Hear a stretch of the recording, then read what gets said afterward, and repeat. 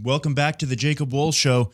Running a little bit late on the live stream today. The Mac decided it wanted to reboot and update and take a while doing so. That's why I use Mac, is because that sort of thing happens less often than it does on Windows. And before you chime in, IT people, yes, I have automatic updates off, but I think I may have clicked something by accident. I'm not sure, but it began updating and it would not come back to life. So I had to just let that happen there. But we're here now, and we've got some news to talk about today. Slower news week than we have had of late, and that's okay. We'll not have such a long show today. That will be helpful. But, of course, the major news breaking now in the last 24 hours is that Elon Musk is once again in the driver's seat when it comes to the Twitter deal. It does look as though Elon Musk will, in fact, be able to take over Twitter. That is the latest now. They're going to go back to the original price point. Steve Bannon, in an interview with someone, I don't know if it was his own network or someone else, but someone was interviewing Steve Bannon, and what Steve Bannon said is that Twitter said that they will knock a few $1 billion off the price if he agrees that the old management can stay in place, and he agrees that the conservatives will remain banned on the site, and that Elon Musk said no. That's what Steve Bannon has said today. He cites anonymous sources in saying that. I can't confirm whether that's true. The management part on the surface sounds true. I don't know about the other parts of that claim. It could very well be true. I don't know. But that is a real question. Will conservatives, like myself, be unbanned on Twitter? I mean, we've seen this over the past, 6 years now, just about, beginning in around 2016, 2017, the purge of conservatives from Twitter, and it just went one after another, and they made up various excuses. They said, oh, you violated these terms of service. Oh, you violated those terms of service. The reality is, there's a whole bunch of reasons why they would ban you for being a conservative, but if you were a conservative, a Republican, a Trump supporter, and you were effective, then you were banned. And so if you see a conservative who remains on the Twitter platform today, there's a reason why they are still there. There are compromises that these people make in regards to putting out stories, in regards to what kind of news they will report, etc. I think the best example was the Hunter Biden laptop. I remember when the laptop news started breaking, all of the instances of Hunter Biden's misconduct, his corruption, the involvement of his father. And it was breaking on, I think it was a Sunday or a Saturday. I was coming back from Dallas. I attended a World Series game out there. It was a spooky experience. The stadium was pretty much empty. They had 1 in 10 seats or something filled up. A really bizarre experience. And I got back to DC. I was landing. The internet had cut out for a while. And as I was landing, I saw all this news coming out. And I got on the phone with Ali Alexander, who is a friend of mine, and many of you are familiar with him. And I said, Ali, why aren't these people tweeting about this? It's come out. And I think he was already banned, or they had banned one of his accounts. I'm not sure. And I said, you're tweeting about it. What's wrong with why aren't these other people tweeting it? And you know some of the names. I don't have to name these people. Some of them are my friends. Some of them are my acquaintances. Some of them are my associates. But he said, I talked to them. They're not tweeting it. In fact, they did just the opposite. They counter-signaled. You know, I can give you 2 examples. And again, these are people I've been friendly with over the years, really friendly with, and that is Mike Cernovich and Jack Posobiec, both of them still on Twitter, both of them with more than 1 million followers. And they came out as the Hunter Biden laptop surfaced, and they said things, this is right before the 2020 election, and they said things like, will not be talking, and I'm paraphrasing here, but will not be talking about the Hunter Biden laptop. It's revenge porn and it's disgusting. Basically sealing off the whole issue, saying they're not going to talk about it. And why weren't they going to talk about it? Well, look what happened to the New York Post. The New York Post, the oldest newspaper in the country, was frozen, their account frozen on Twitter for putting out a story which lived up to their journalistic standards, a news story, for merely tweeting a link to a news story. And these people would not even be treated that well by Twitter. They would just be summarily banned for life.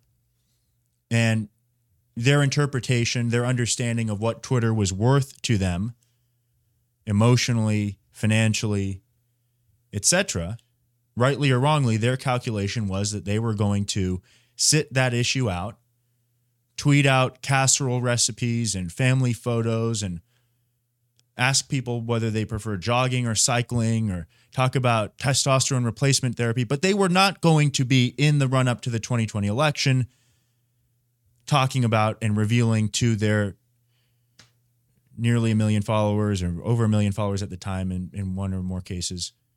They weren't going to be revealing the Hunter Biden laptop. They were not going to get into that issue. Now, a year later, 2 years later, we're sitting here. Biden's in office. It's been a total disaster.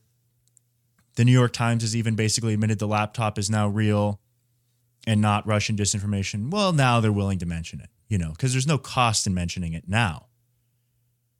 There's just no cost to that. I mean, there's no cost in talking about the CIA's brothels in San Francisco and LSD experiments today. Everyone knows about it. There's Wikipedia pages about it. The cost would come if you were talking about them as they were happening. That might get you rousted from a newspaper. That might get the CIA to try to set you up. That might get you killed or thrown out a window or discredited in some way. Wrongly discredited, that is. So it isn't just talking about stories, it's when you talk about them. And so the question is now, what is going to happen with Twitter? Is it going to be restored to its former utility? I would say glory, but it was never quite glorious. But its former utility. Is Elon Musk going to do the right thing? Are people like me and Laura Loomer and Alex Jones going to be unbanned, restored to Twitter? I mean, one of the things I can tell you today about Twitter is that the volume is not even close to what it used to be. Just the overall volume on the site. Users have been banned en masse, but they've also left. They've also abandoned the website. I mean, I recall at times, and this is not when Trump retweeted me as president, this is other times. I put out tweets, and to under 200,000 followers, say 180,000 followers, I think I was banned, I had 188 or something like that, I would get hundreds and hundreds of thousands or sometimes millions of impressions. I would get tens of thousands of retweets, tens of thousands of likes, multiple thousands of comments. That doesn't exist anymore. Once in a blue moon, you'll see some viral tweet that has that kind of number. But it was regular. I remember James Woods, the actor, the genius actor, poker player, MIT graduate, he would tweet things out. And man, it would be like 30,000 retweets, 40, 50,000 retweets on a normal kind of punchy tweet. Doesn't happen anymore.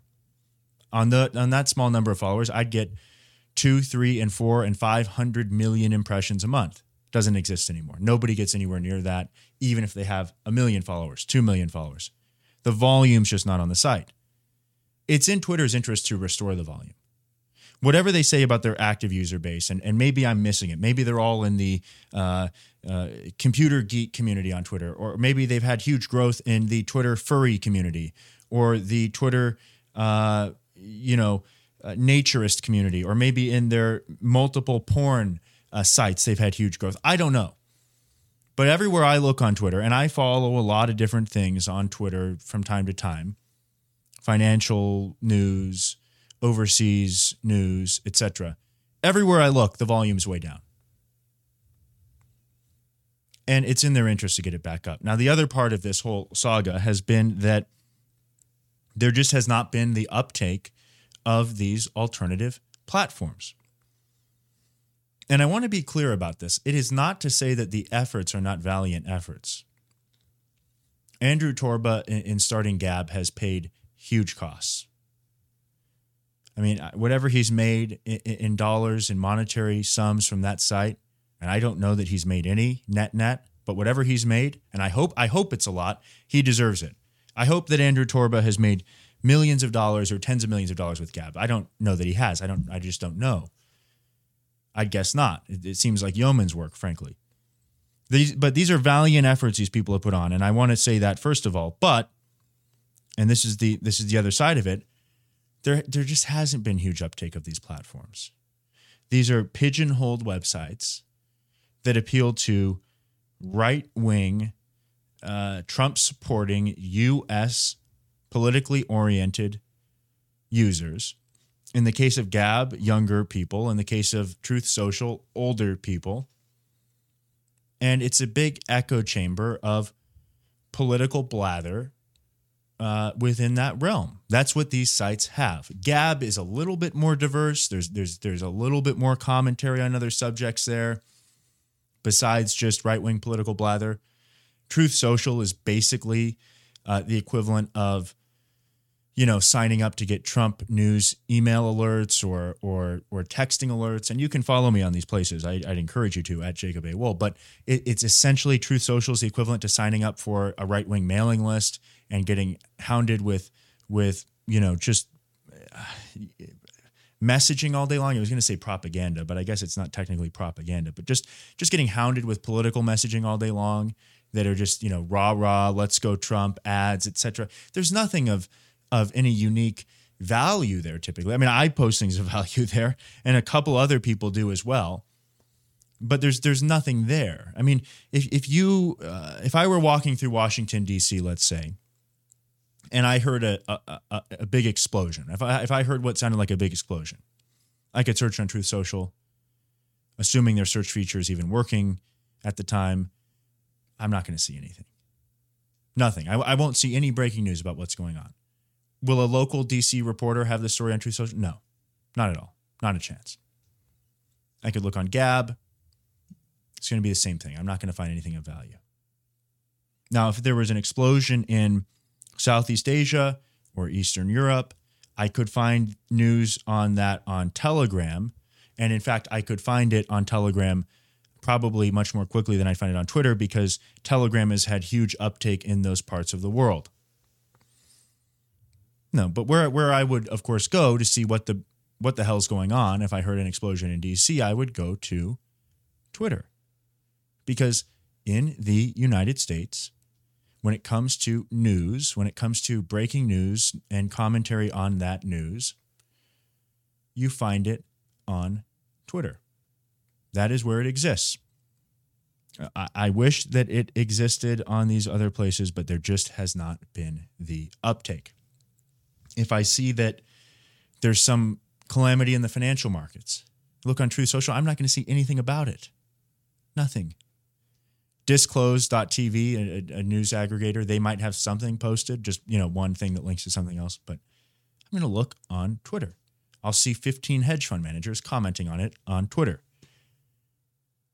I wish it weren't this way. And again, the efforts of these alternative platforms are laudable efforts. And these people and their platforms ought to be supported. But the frank reality of it is that there has not been the uptake. They don't have the content of value. I simulpost on these sites, and I seldom consume any content from them because I just don't see anything. If I scroll through the timeline, it's just useless blather. That's all I see. Especially Truth Social. And man, maybe I just haven't found out the accounts to follow. Maybe I'm using the sites wrong, but that's what I see, and that's what other people that I know see on these sites. So let's hope that Twitter, the place that actually has the people and the resources and the reliable technology, although Truth Social has been pretty good as of late, let's hope that they get back to functioning properly, folks, because that would be just a win for everyone. It would be a win for everyone. And it's not to say that Twitter is all good either. I mean, even when Twitter was functioning at its best, you still wouldn't get accurate reflections of sentiment from Twitter. That's one thing to not take away from any social media platform. If you want to get an idea of public sentiment, Facebook, Twitter, all these sites, these are not the places to get it. You get a very different reflection of public sentiment, You get a very different reflection of reality than what actually exists. Go on Instagram and just follow 10 accounts and let them serve you up things. What you will scroll through and you will see on Instagram or TikTok or Facebook or Twitter is nothing like what you will then go walk outside your door, wherever you live around the world. Go walk outside, go for a walk, go to any city, go for a walk. And what you saw being fed to you on these social media platforms will be nothing like what you see when you go outside for a walk. I mean, Instagram will serve you up, just some of the most beautiful women you've ever seen. I mean, it's just, they're not even, I wouldn't even say the most beautiful women. These beautiful heuristics of women, almost. It's like what you may be seeing may or may not be a real woman, may or may not be her real name, her real profession, her real claim. The photos could be photoshopped beyond recognition. It may be an AI creation of a woman there to fool you. It could be any number of things. But the point is, whatever the hell that is, it's not what you see when you go walk outside. The version of the world that is fed to you through these apps is not what actually exists in reality, and that's on purpose. But I want to go here to this story about Ukraine. I want to show you here. This is just absolutely crazy. This is how crazy some of the thinking is within the Western foreign policy establishment. And if you see this, it is just unbelievable how insane some of the people are that are the most influential people within our government, within the, like I said, Western foreign policy establishment at places like the Atlantic Council, the Council on Foreign Relations, the people that really drive foreign policy. It's unbelievable. These people are psychotic in some cases. We read through this story here. The report here is from the Daily Mail, and the headline says, Putin deposed, Russia broken up, and NATO in a face-off with China. As Ukraine sees a path forward and a desperate Vladimir Putin hits the panic button, experts argue this is how the war could end. So experts are arguing that you could see Putin deposed, removed from power, presumably killed. That's usually what they mean. That's what happened to Gaddafi. That's what happened to Saddam. That's what's happened to countless foreign leaders that have been deposed. I mean, deposed is a word which can be used in the fashion to mean the removal of a dictator. Deposed can also mean that you were deposed in a deposition. They sat you down and they deposed you. It was a deposition. They asked you questions. Deposed is an interesting euphemism in this case. Again, it's not totally incorrect, but when they mean deposed, often what they mean is assassinated. That's what it actually means. So let's call this what it is. They're saying assassinate Putin. They are saying break up Russia into pieces. That is not something that generally happens. And only a nutcase would look at Russia and think, you know what we need to do here is break up Russia. Now, of course, there are these republics in Russia. I mean, you've heard of Chechnya, but there are republics within Russia, rural areas that you've never heard of. There are areas of Russia where they speak German. Bet you didn't know that. If you ever want to see some of this stuff, there's only a few people that you can see it from. Literally, there are some places in Russia so remote. And I've actually, the thing that's shown me around Russia is that I have used HF radio, HF amateur radio. And you get on the HF radio, and I can just right here on my desk with 100 watts of power talk to somebody on the other side of the world, talk to somebody in Russia.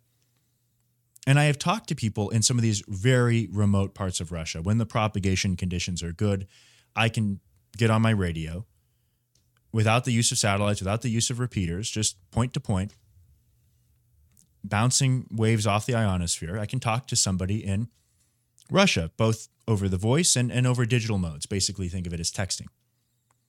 And sometimes I've talked to people in these remote parts of Russia, and then I look them up, and there literally are 4 pictures on Google Images. That's how rural much of Russia is. So it's quite unbelievable when you really figure that out. But they want to break up Russia. They want to break up these republics. And then they want to move to facing off with China. And they say NATO in a face-off with China. I mean, I see how the United States is in a face-off with China. I don't even see at this point how you can make the argument that Europe is in any way at this point engaged in anything resembling a face-off with China. Europe embraces China. China embraces Europe. China is building the Belt and Road Initiative through Europe. They are uptaking, Europe is, Chinese Huawei cell towers, all of that. I mean, Europe uses China to the extent necessary. China uses Europe to the extent necessary. And they are not in a face-off with China. Australia, I guess, to a small degree. I mean, you could say they're kind of in a geopolitical face-off there because they're closer by. I don't know what that has to do with then Russia, though. So it's just it's a whole bizarre thing. But let's get into this report here. Again, from the Daily Mail. The report says land grabs, hundreds of thousands of conscripts thrown onto the front lines, and a nuke for anyone who dares stand in his way. Vladimir Putin has spent the past week doubling down on his war in Ukraine. But his bluster belies a simple fact. Russia is losing the war, and he knows it. The despot is desperate. His army is in tatters. His battle plans shot. He's burning through his cash reserves at an unsustainable rate. And winter is looming. Meanwhile, Ukraine's army continues to advance across the country, giving Kiev a viable path to victory, which begs the question, what happens if Russia is beaten? Well, that's quite an interesting way of describing Russia's position. I don't know what they mean by Putin's cash reserves are running out. They're running out. It doesn't make any sense. Russia is selling oil today for a higher price than when they invaded Ukraine. Now, oil's come down a little bit, but they're selling oil. Now, you say, well, what about the sanctions? Okay, there are some sanctions. Those aren't fun. But in some cases, what Russia is doing is they're undercutting the market price of oil. They're selling it to India for a little bit cheaper. They're selling more of it. So this idea that it's all bad for Russia, like economically, for instance, is a tough thing. And they say in winter is looming. Well, how does that put Russia in a worse position? Traditionally, what has happened is people that try to face off with Russia, they begin losing in the winter. Whether you talk about Napoleon or you talk about Hitler trying to invade the Soviet Union, winter is what repels Russia's enemies. The Russians are used to the idea of winter. Now, so are the Ukrainians, mostly. If you get into southern Ukraine, the winters are quite a lot more mild than they are in a lot of parts of Russia, generally, especially Siberia and the like. But the real concern when it comes to winter is for Europe, because they are the ones who chase this green dream, who look to a 15-year-old autistic teenage girl, a 15-year-old autistic girl, to be their leader on energy.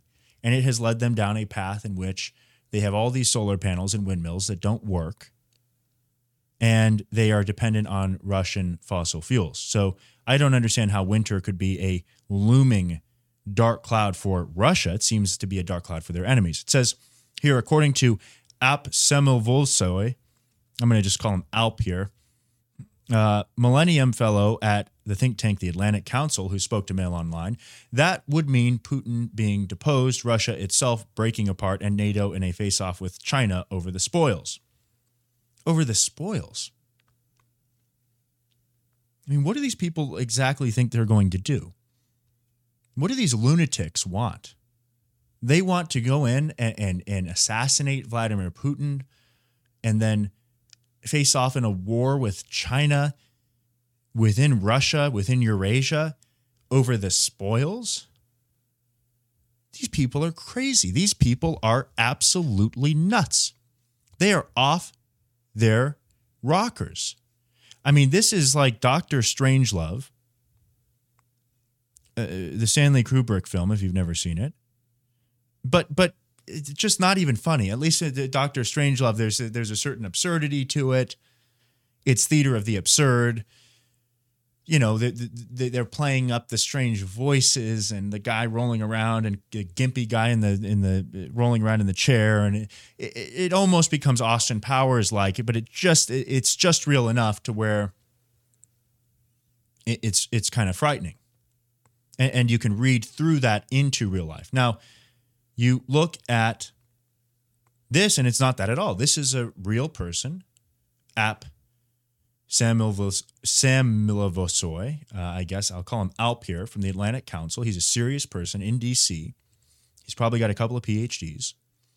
He is somebody that global leaders turn to for advice and guidance, and congressmen turn to for advice and guidance on foreign policy. And what he is proposing is assassinating Vladimir Putin, the longest-serving head of state in the world right now, overwhelmingly supported by the people of Russia, assassinating him, and then going to war with China over the spoils. Oh, what spoils exactly? The natural gas fields? The lumber? I mean, that was always the crazy part about the Napoleons of the world and all of that, is like, what exactly did you want to preside over? What was all this really about? I mean, in Hitler's case, it made more sense because Hitler's thinking was that he couldn't support the war in the Western Front without the oil coming out of basically the Caucasus mountain region of the Soviet Union, of Russia today, the Caucasus. And so what he was going to do is fight up over the mountains and take the oil to basically support the war. And you can make a certain argument that Hitler didn't have a choice but to do that. And you can make the argument that Stalin would have double-crossed him at some point too and taken anything and everything that he had. So within their frame of mind, it kind of made sense. Now, the train tracks weren't the same size, logistical issues, fighting in the mountains, the cold. The old saying about the Germans in World War II is that they had manufactured plenty of winter clothing, winter boots, winter equipment, all of that. Problem is, they just didn't get them to the front lines. The logistics were the issue. So you go into this report here, it's just out of control. It talks here, it says, the West must begin preparing for what eventually now, he adds, otherwise it will happen. It'll open the door to Beijing to muscle into regions such as Siberia, Central Asia, Africa, South America, where it already has toeholds, but we'll see opportunities as Russian power fades. We have to move into vacuums, seek to exert influence, and then we have to face up to the People's Republic of China. China, a globally connected superpower, and we have to combat them effectively, he said. Now, most of these people have never seen combat. Most of the people that talk like this have never served in war. They don't know anybody who's ever served in war, generally speaking. In some cases, they've never even met anyone who's ever served in war. But they're saying, yeah, let's just go have a world war with China after we assassinate Putin. This is a real person from the Atlantic Council saying this. It's unreal. He says, we should be very clear. There is a contingent, he says, he's just talking here about moving into vacuums, going to world war. It's just one thing after another. And in all of this, you might be thinking, well, there is this issue of Putin and why did Putin go into Ukraine in the first place? And a lot of people can lose the forest through the trees here. You can. And so we should remember what this is really about. There is a contingent of Ukrainian Nazis. They date back to World War II. The most brutal slaughters of World War II, of Jews, of other people, were committed by Ukrainian units of the SS, Ukrainians serving Adolf Hitler. You can look into this, look up Ukrainian SS units in World War II, the slaughters they committed, the shooting pits. They were some of the most brutal of the entire war. They were not, these people were so eager to take up the cause of Hitler and be murdering psychopaths as soon as they got the opportunity. And the modern Ukrainian Nazis descend from these people, in some cases in blood form, literally descend from them. And these people These Ukrainian Nazis that exist, it's not all of the Ukrainian people, it's not even close to that, but these Ukrainian Nazis, they are Ukrainian nationalists. They see themselves as distinct from Russians, even though you can't really find any genetic difference or anything like that. Doesn't matter. Just like North Koreans and South Koreans, things like this. Or people from Dalian and North Koreans, or you name it. And so, the Burmese, all of that stuff. You don't have to have distinct genetic, physical differences to have these kind of feuds. It helps, but you don't have to have it. So you have these Ukrainian Nazis, and they hate the ethnic Russians, especially the ones who basically declare themselves ethnic Russians in the east of Ukraine. They really hate them. They hold them in total contempt. We're talking about genocidal levels of animus that they have. Genocidal levels of animus. And importantly, you figure, well, you have nutcases here in the U.S. too. You have, the Aryan Brotherhood or something. Well, here's the important part. It's not merely that these people exist. It's that they have been backed by the Ukrainian government, and by extension, they've been backed by the United States. Why? Well, they hate Russians. And within the United States, there is this anti-Russian animus, dates back to the Cold War.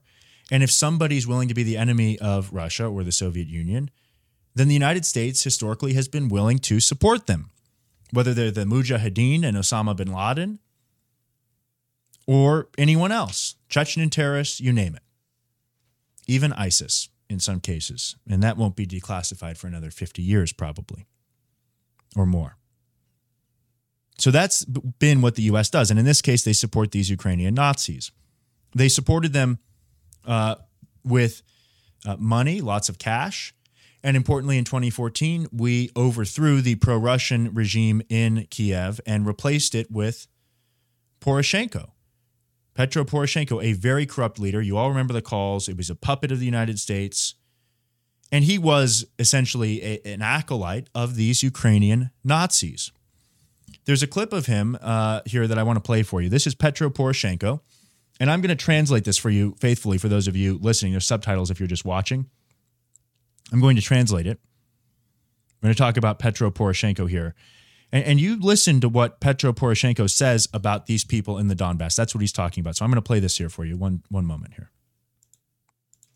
Тому що у нас робота буде, у них немає. He says, because we will have jobs, they will not, talking about the people in eastern Ukraine. У нас пенсії будуть, у них немає. We will have pensions, they will not. У нас піклування під дітей, під людей, під пенсіонерів, під дітей буде, у них немає. He says, we will have care for our children, and they will not. У нас діти підуть до школи, до дитячих садків. Вони Our children will go to schools and kindergartens. Вони будуть сидіти в підвалах. Their kids will sit in Бо bomb вони shelters нічого and не вміють basements. робити. They don't know how to do так- anything. This is how we will win І the саме war. так ми виграємо цю війну. So this is Poroshenko, Petro Poroshenko, and he hates these people in eastern Ukraine so much that he is talking about bombing their children, and he's roiling in the idea of bombing their children, of forcing their kindergartners in eastern Ukraine into bomb shelters, of starving their seniors and taking away their pensions. He's roiling in this. He's declaring it publicly and proudly. This isn't a leak take. This is a public declaration in a speech by Poroshenko. This is the guy that the United States installed. A top advisor to Zelensky, the current president who came into power following Poroshenko in 2019. I was in Ukraine at that time, much of that year in 2019. Personally, I saw this take place. Well, top advisor to Zelensky, a man named Ostovich, said in 2019 that their plan to join NATO will prompt Russia to invade Ukraine. He said, quote, "They must do this before we join NATO. Our price for joining NATO is a big war with Russia."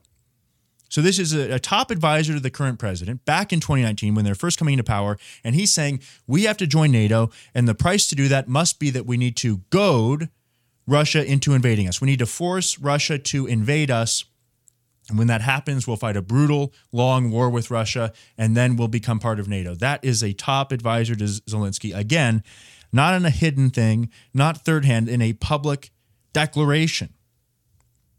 This top advisor to Zelensky said. So this was the plan of these people. And you figure, well, why do they want to join NATO so badly? Well, look at all the money that's going over there. I mean, you saw what's happened. When you just indiscriminately send out cash, look at what happened with the Paycheck Protection Program. We all saw the fraud taking place everywhere. People weren't doing it to support employees. They fired the employees. They stole the money. That's what happened all over the country, because when you create a program where the incentives are corruptly structured and there's no oversight, that's what happens. It's just guaranteed. It's like if you had casinos and they set up slot machines and they said, just tell us what your slot machine said. We're going to use the honor system. Every fraudster from here to Timbuktu would show up at those slot machines and dishonor that honor system to get free money. Of course. So you can't do that sort of thing. And then it went from 25% fraud with the Paycheck Protection Program to 50%. Then they told us it was 80%. I mean, the numbers keep going up. And it's the same sort of thing with Ukraine. You see those billions of dollars being sent over there, weapons, cash, all of it. What percentage of that do you think is being used for the ostensible purpose that it was designed to be used for? 10%, I would guess, probably 10%. The guns are being sold into Africa, into the Middle East. They're being sold to crime syndicates in Asia. They're being sold all over the world. Port of Odessa basically now, and this smaller hidden secret port that doesn't even technically exist, but has been sending T-72 tanks out into Africa for years, including when I was there, saw it with my own eyes. Probably shouldn't have been there, seeing it with my own eyes.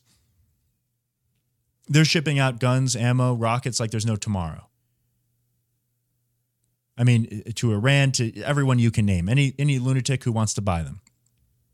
Or buy now, or get the buy now, pay later even. They have that program going on too, where if you're basically a criminal syndicate in Libya or something, they'll give you the guns now. You go out, you rob people, you do whatever you need to do, and you pay them later. It's a tremendous program. And of course, they're enriching themselves. So that's happening there constantly. So that's why they want to join NATO, so that this gravy train that's making these billionaires take over can continue. And these people will go from being worth a few $1 million to tens of millions and hundreds of millions and billions and tens of billions of dollars. There will be new multi-billionaires minted in Ukraine. It's happening as we speak. 10 years from now, you're going to look up. You just Google 5 years from now even, biggest yachts in the world. And you're going to see all these Ukrainian names owning these mega yachts, because that's how you ultimately prove you're rich at the highest echelons, is you have to have the biggest yacht. Whether you use the damn thing or not, whether it makes you seasick and it's miserable or not, you have to have the yacht. And you will see that it will be a dozen Ukrainian names that you've never heard of today and probably won't even have heard of then, people that took advantage of the aid and misappropriated it. So all this talk of nuclear weapons taking place out of Ukraine, and I think a lot of it's overblown. But there's a report out of the Financial Times that gets into it a little bit here. It says, which nuclear weapons could Putin use against Ukraine? Russia has a stockpile of so-called tactical nuclear arms intended for battlefield use.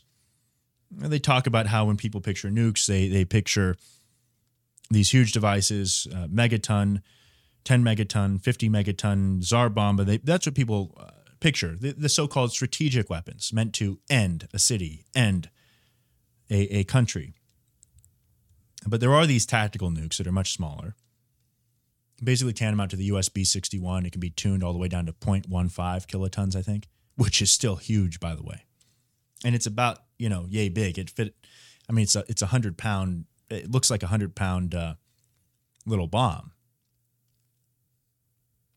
They have suitcase nukes. They have briefcase nukes. I have been told by some people who work in the government that they even have now a nuke that looks like a laptop computer. And it's a little bit heavier than a laptop because it has some fissile material in it, of course, and that stuff is kind of heavy, but not much heavier.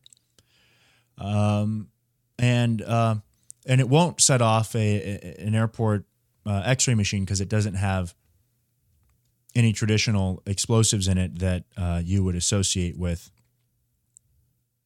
setting something like that off. It has a very small amount of classified solid explosive on the outside to initiate the. I probably shouldn't even talk about this stuff, but to initiate the action, and it's a laptop. Okay, so these things can be very small. They can be dialed down to very low yield. Nuclear weapons, that is. So all this talk about what kind of nuclear weapons will be used. Most of the talk is not from Russia itself, and Putin pointed out the only people who have used nuclear weapons in war are the United States. Some of these things are equivalent to 50 kilotons of dynamite, so 50,000 tons of dynamite. But again, they can go much lower. They can be up into the fractions of a kiloton. So if you talk about 150.15 kilotons of that's like what? That would be 150 tons. I mean, that's still a lot of explode. That's like, what would that be equivalent to? I guess you could say like 2 really large big rigs full of dynamite. I mean, that's no joke. The United States reportedly ordering a bunch of iodine tablets, I guess, a couple $100 million worth recently. I don't know what that's really actually about. Nuclear fallout's not as much of an issue as people pretend it is. It really isn't. It's not something we need to fear here, that if Putin sets off a nuke, we're all going to be radiated and we're going to have children with 3 eyes. There's other things. There are other things going around that are going to cause you many more health issues right now, birth defects, pregnancy issues, than Putin setting off a nuke. And I think we all know what I'm talking about. And it's not talked about by the media. But they talk about these tactical nuclear warheads. Russia allegedly has 2,000 of them. The real question, though, I think, is why hasn't Putin really ever exerted any strategic military force in all of this? I mean, they haven't hit Kiev with dozens of cruise missiles. They have not really bombed indiscriminately. Odessa is essentially untouched. There's one building that blew up on the outskirts of town. Honestly, the building to me looked like it might have been blown up with a truck bomb by the looks of it.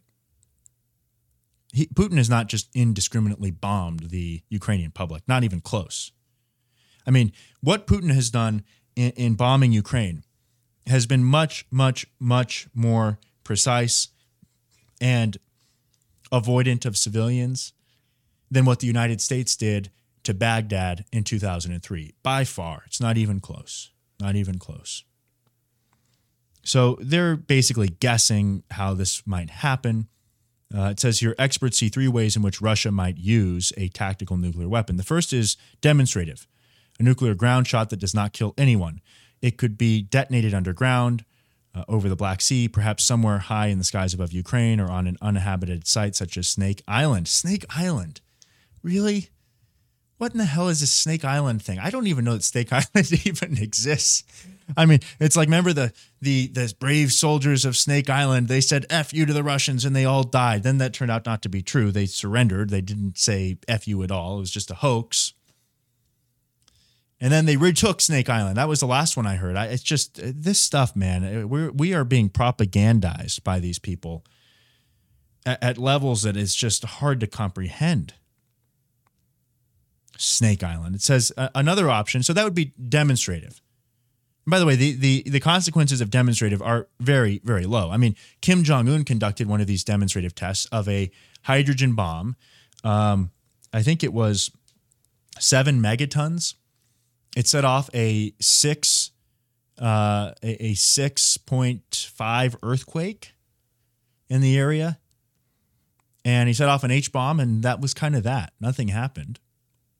He's, by the way, launching rockets over Japan and South Korea left and right now.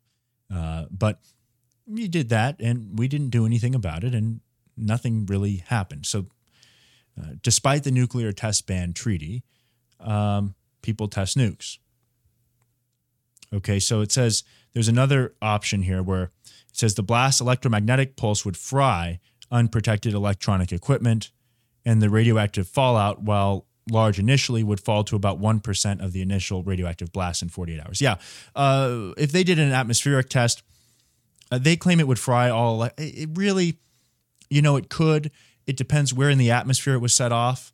Actually, as I understand it, and as I remember, the U.S.'s atmospheric nuclear tests are what led us to discover the nature of the Earth's electromagnetic field, of the Van Allen belts, for example, because we got to kind of map how that radiation moved across and everything like that. So I wouldn't worry about mass EMPs even in that part of the world from this.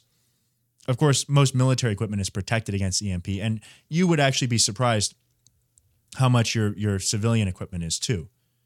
I mean, if you've got a computer that or a phone that's made of metal, you'd be really surprised how well it does against something like a small hydronuclear or hydrogen bomb, a thermonuclear device set off way higher in the atmosphere. You'd be surprised. I think, some power lines would have some issues, some transformers would blow in that area. I don't think we'd have to worry about huge problems from this. At the time that those tests were done in the 60s and the 50s, remember, we're not talking about digital at the time. We're talking about analog tubes everywhere, tubes in just about anything. And so it's not exactly comparable to today. Now, of course, there would be some damage. Not something to worry about in a huge degree.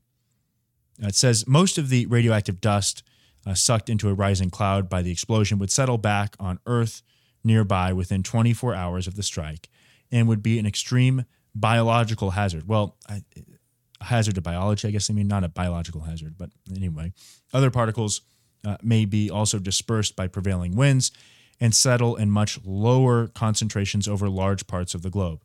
No, I don't think so. I mean, if you watch that special Chernobyl on HBO, it's wonderful. It's a good watch, but that was about as bad as it gets as radiation threats go, and it was fine. I mean, people in Sweden that got the prevailing winds, they didn't get nuked. They're okay. The scaremongering of nuclear weapons, I mean, you understand it because it is this like invisible force that tears you apart, and there's something really spooky about it. But I don't think it's something for us to lose sleep over. I really don't. It would start the escalation ladder and rise the prospect of a Russian attack on a big city. It would probably spark a global backlash for no military gain, making Russians more of a pariah in the world than they have ever been, as U.S. President Joe Biden said in a September 16 interview. Quote, opens a new window. So that is true. I mean, by all accounts, Russia is on the retreat, according to their own accounts. It looks like this could be maneuver warfare, that it could lead to their next offensive. Their conscription is not working real well. I think it's fair to say that.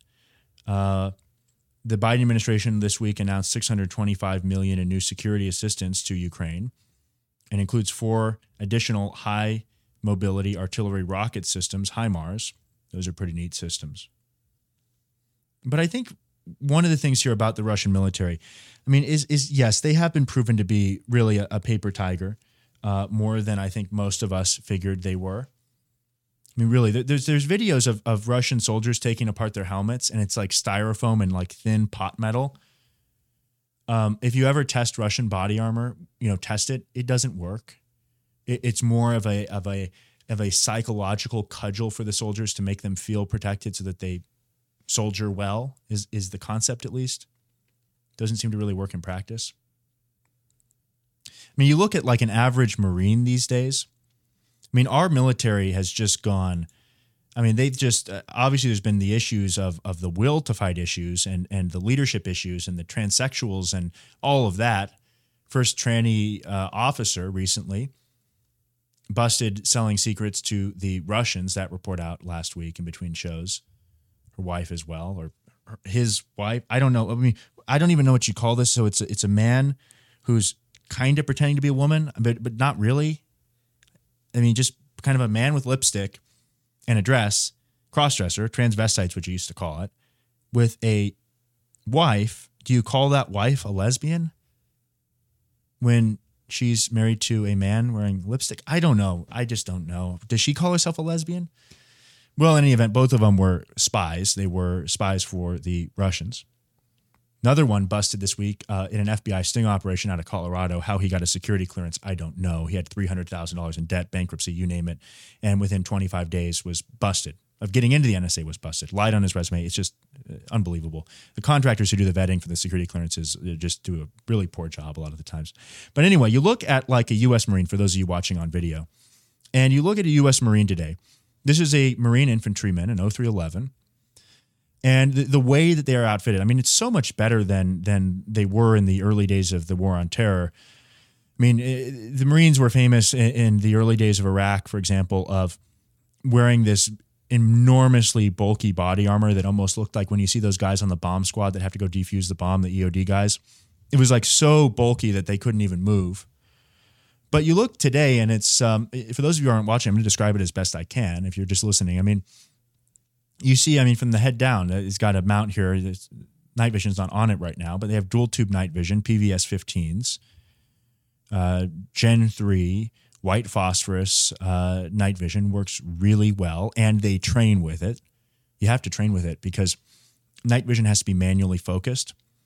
So if you have it kind of focused at your fighting distance so that you can see the enemy and use your firearm, well, the issue then is when you look down to reload, you have to be able to reload without looking, sort of, because, or at least without looking too much. You have to look kind of under the night vision, if at all, because it's not going to be focused if you look down through the tubes. But our soldiers have Gen 3 night vision, dual tube night vision, and they train with it today. Our Marines and soldiers. We're looking at a Marine infantryman here. And you look at the rifle he has. This is the new M27 IAR, or infantry automatic rifle. It is really an adapted HK416 is what it is. It has, I believe, a 16-inch barrel. It's a bull barrel, and it copies the idea of the Russian RPD, which is a magazine-fed 7.62 by 39 bull-barreled, intended to be used for suppressive fire. It was intended to replace the SAW, this rifle, the squad automatic weapon, belt-fed 5.56 light machine gun. And basically, most Marine infantrymen will have this. All the frontline infantrymen, I think, already have this and train with it. It's a hell of a good rifle. There's questions about the philosophy. I leave that to the people who are the experts, and most I speak to kind of like the idea. But you look at this thing, and this is not cheap. They're about $3,000 or $4,000 a unit, even when sold to the Marines in bulk. He's got a nice low-powered variable optic here. I'm trying to look at which one that is in his case, and I think it's a. Gosh, the laptop's too far away from my. It's hard to tell. But I've seen them with. I've seen them with new generation 6-power ACOGs. I've seen them with Vortex 1-6s. I've seen them with Trijicon VCOG low power variable optics. Meaning, for those of you who don't know, and this doesn't even, maybe this isn't a low power. This looks like maybe a fixed 10 power for whatever reason, or fixed 6 power. I'm not sure. But in any event, these are optics that allow them to function sort of like a red dot up close and then zoom into 6x rather than having, say, a fixed 4-power ACOG like the Marines used to use. Got a bipod. Out at the end of the barrel, you have a suppressor from Knight's Armament, never seen on standard infantry rifles before. Of course, it doesn't make the rifle silent, not at all. But what it does do is it reduces the overall signature. So you might hear the sonic crack of the round coming past it for the enemy, but you won't know the direction it came from nearly as well. It contains the blast at the end of the barrel, means that the flash suppression is far superior to, say, a birdcage flash hider that is normally on a rifle like this. It is one of the Knight's Armament suppressors. I have seen mostly the Knight's Armament suppressors on the Marine M27s. I've also seen some of the Surefire SOCOM line, the RC2s. I've even seen a few from B&T, the Swiss manufacturer. Got a Harris bipod here. He's kind of holding onto one of the legs like a vertical grip for whatever reason. Fine, I guess. And you have a device on the side of the rifle, which is a laser aiming module. In this case, it looks like an LA5 UHP. Though again, I'm a little bit far away from the screen here to tell one way or the other. This is a device, and you see these in the movies. You've seen this if you look around. This allows them to aim under night vision using a laser, an infrared laser, meaning that you can't see it with your naked eyes.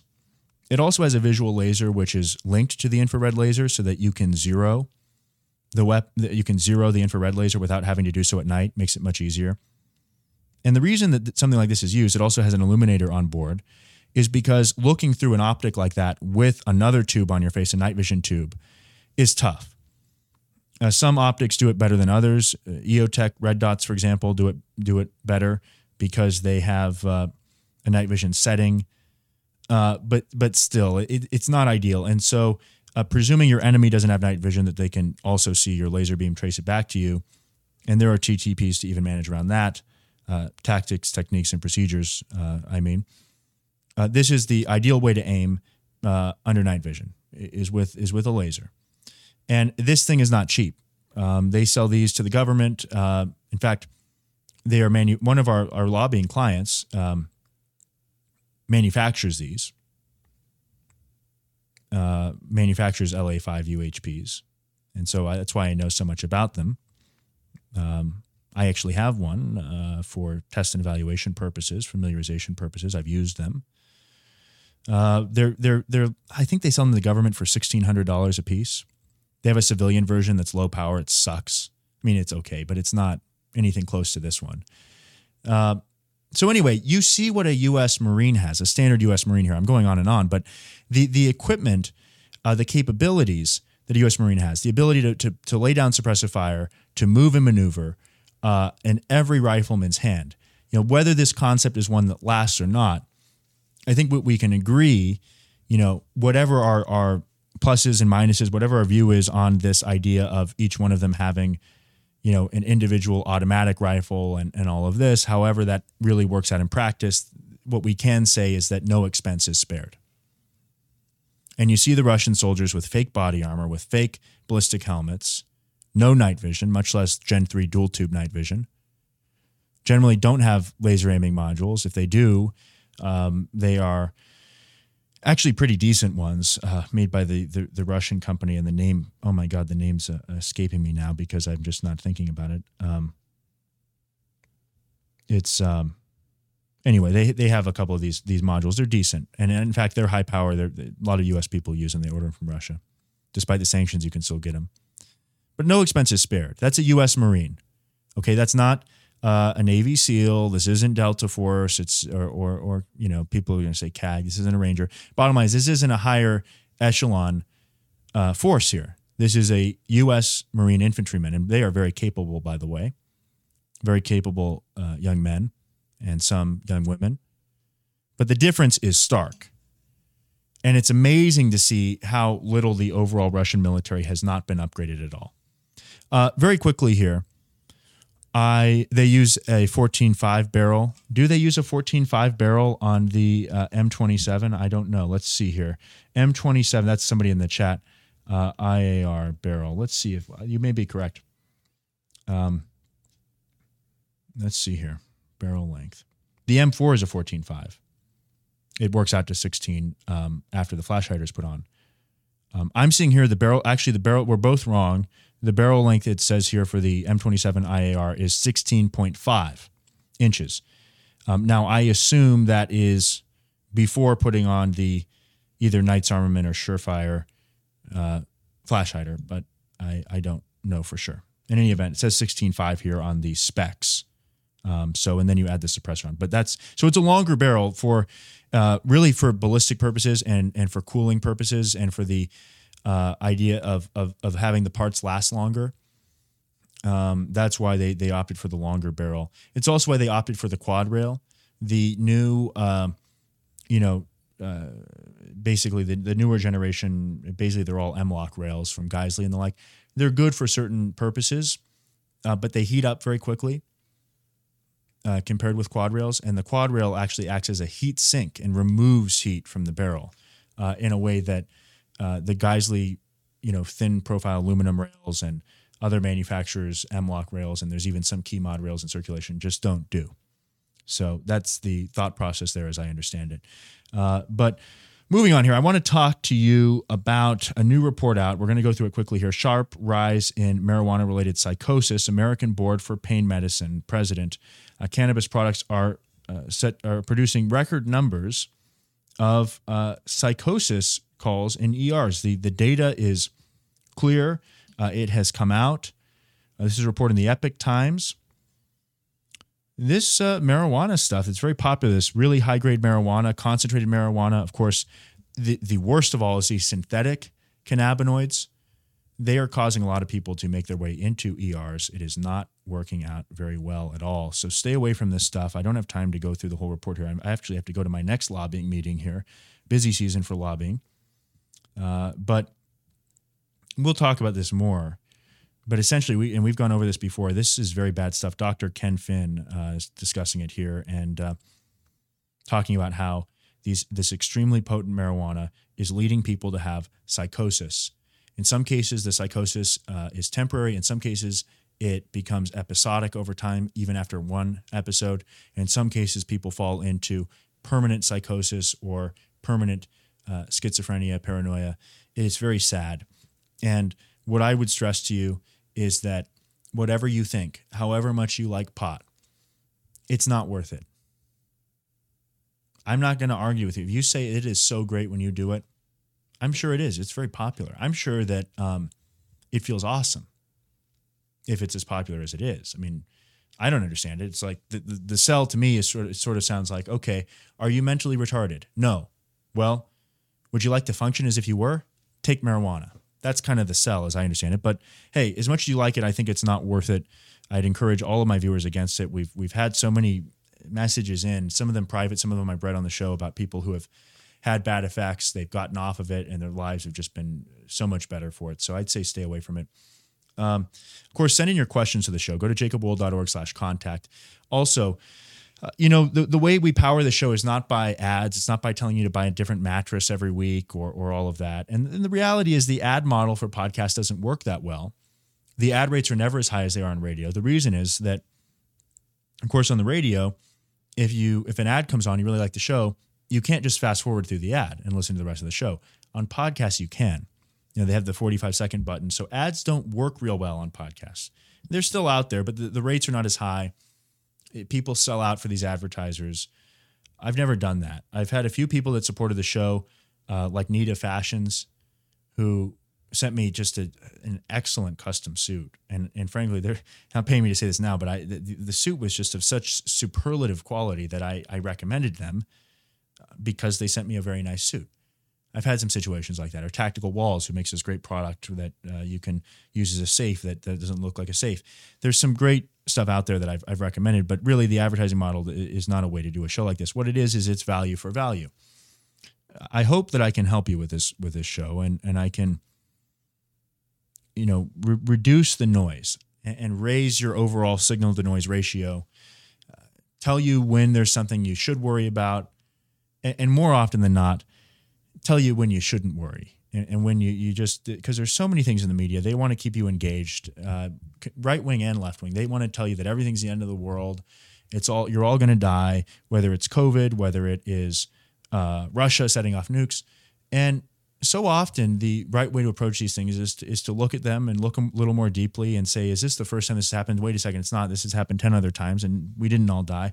And I hope I can basically reduce your cortisol levels when you listen to the show, and hopefully you have some fun too and you enjoy it. And so it's value for value. You get value from the show, you send value back from the show. Maybe you can send a donation on Cash App, Real Jacob Wohl, or you go on jacobwohl.org/podcast. You can sign up for a recurring donation, $10 a month, or any amount you want really on there. Gumroad's been great to us. That's a platform that does that. They've always been awesome. And so that's what I would say to you. It's something that is a much better model. It's more sustainable than ads or paywalls. And I know so many of you have donated. In fact, I've got to thank all of you for that, for this episode. And we're going to thank some more on the next show. So thanks so much for doing that, for financially supporting the show. The links are in the description and in the show notes. But everyone, thanks for watching. I will see you on Monday.